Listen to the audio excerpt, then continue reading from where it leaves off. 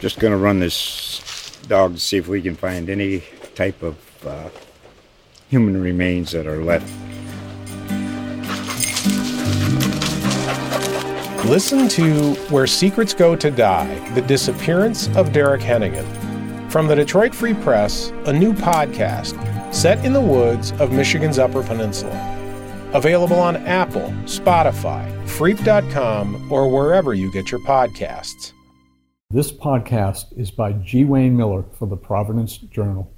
How did this come to be? You obviously were discussing at some point. Talk me through how you got to where you are now. So, Wayne, we met, this is Al Caros, we met a couple weeks ago. I guess we initiated this round. We've had conversations with Lifespan for many years because our docs every day are working to take care of the same patient. We initiated the conversation, but really with the intent to sort of look for a partnership opportunity where we could grow and also advance the care coordination for the populations we serve. I think those have really been our two primary objectives through all of this, and Lifespan's a natural partner for that. Again, like I said, we've been working side by side in many cases to take care of patients for years, and the chance to get a formal relationship that sort of streamlines some of those workflows and gives patients a coherent experience of care as they move through an entire system. That's really one of our primary objectives. So we saw a natural partnership here. So, Tim, do you want to weigh in here? Hey, Wayne, how are you? I'm good, Tim. How are you? Good. Nice to hear from you again. Yeah. Yeah, Wayne, we couldn't be more excited about this opportunity. As you and I have discussed over the years, this is a pretty challenging healthcare market, not only for the providers, but for our patients. And we think bringing together the expertise in primary care that Coastal brings and the expertise in specialty care that Lifespan brings, and bringing them together ultimately is going to be better for our patients. You know as well as anyone, one of our patients' frustrations is trying to, quote unquote, navigate the healthcare system. This offers the opportunity to really provide coordinated care, seamless care that's delivered within a continuum that will be much better for our patients, and that's really why we're so excited about this possibility. Did this have any relationship to the Rhode Island Foundation health plan that we wrote about and that you announced and is going to be discussed Monday at the convention center? Any synergy there, or? Well, I think that the goals of that program are aligned with the work that we propose to do together here, but in a formal sense, no. Okay. And that planning effort was not the impetus for this conversation, if that's what you're asking more specifically. Yeah, that is essentially what I was asking.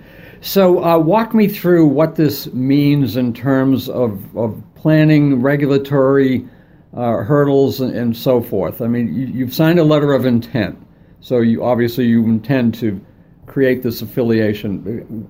Where does it go from here in terms of the process?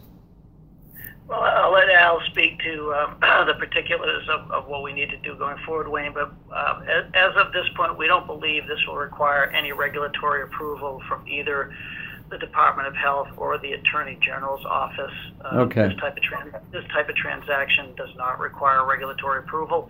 And then I'll ask Dr. Caros to just highlight some of the details that have yet to be worked out. Okay, fair enough. Go ahead, Al.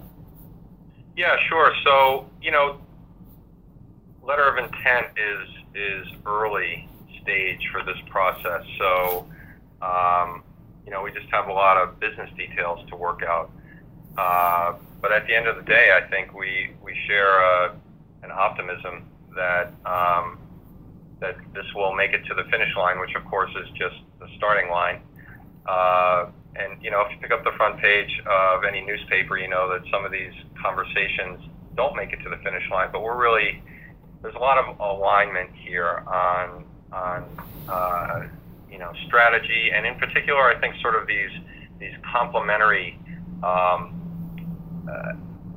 strengths that each organization has. Our experience in alternative payment models, in this really sort of wraparound care experience for patients in the outpatient setting, in the primary care setting in particular, and Lifespan's deep expertise on inpatient care, specialty care, and again alignment on values too. Really, this notion that everything that we do is putting the best interests of the patients first, and in a system that today sometimes suffers from fragmentation, we're gonna build a lot of those bridges that make for a more seamless experience for the patients that we take care of.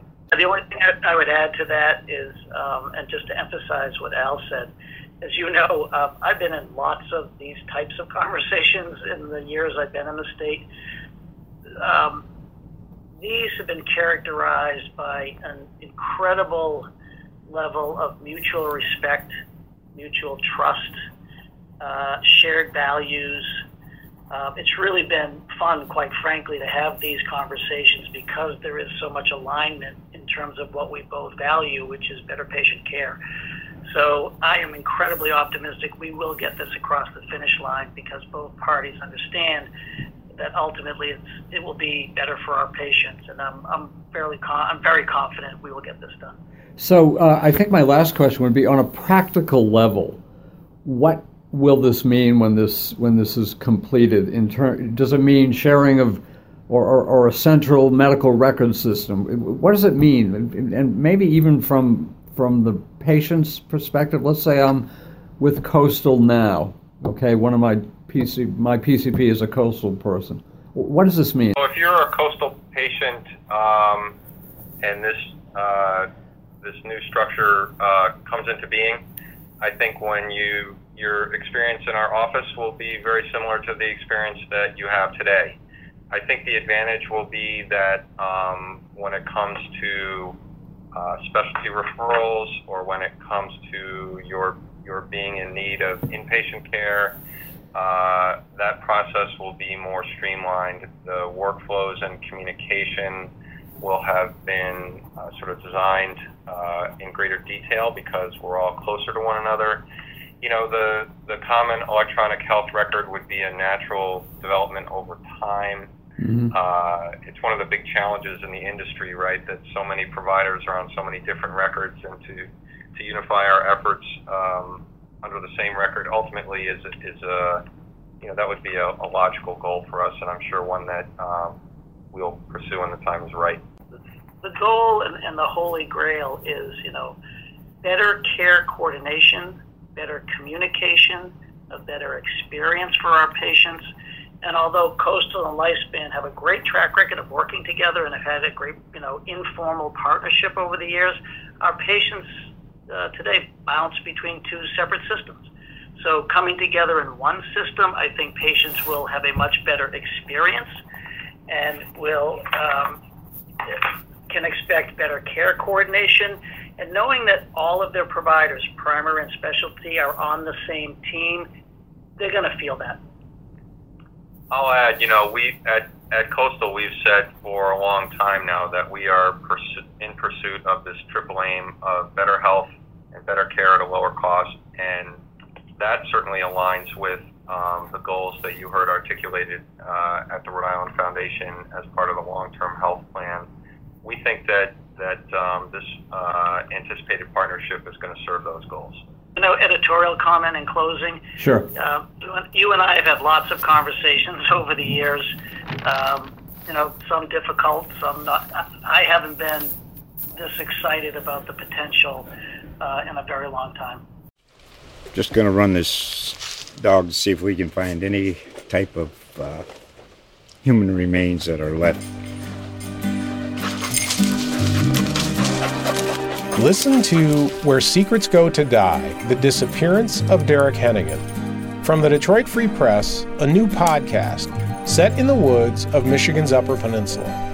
Available on Apple, Spotify, Freep.com, or wherever you get your podcasts.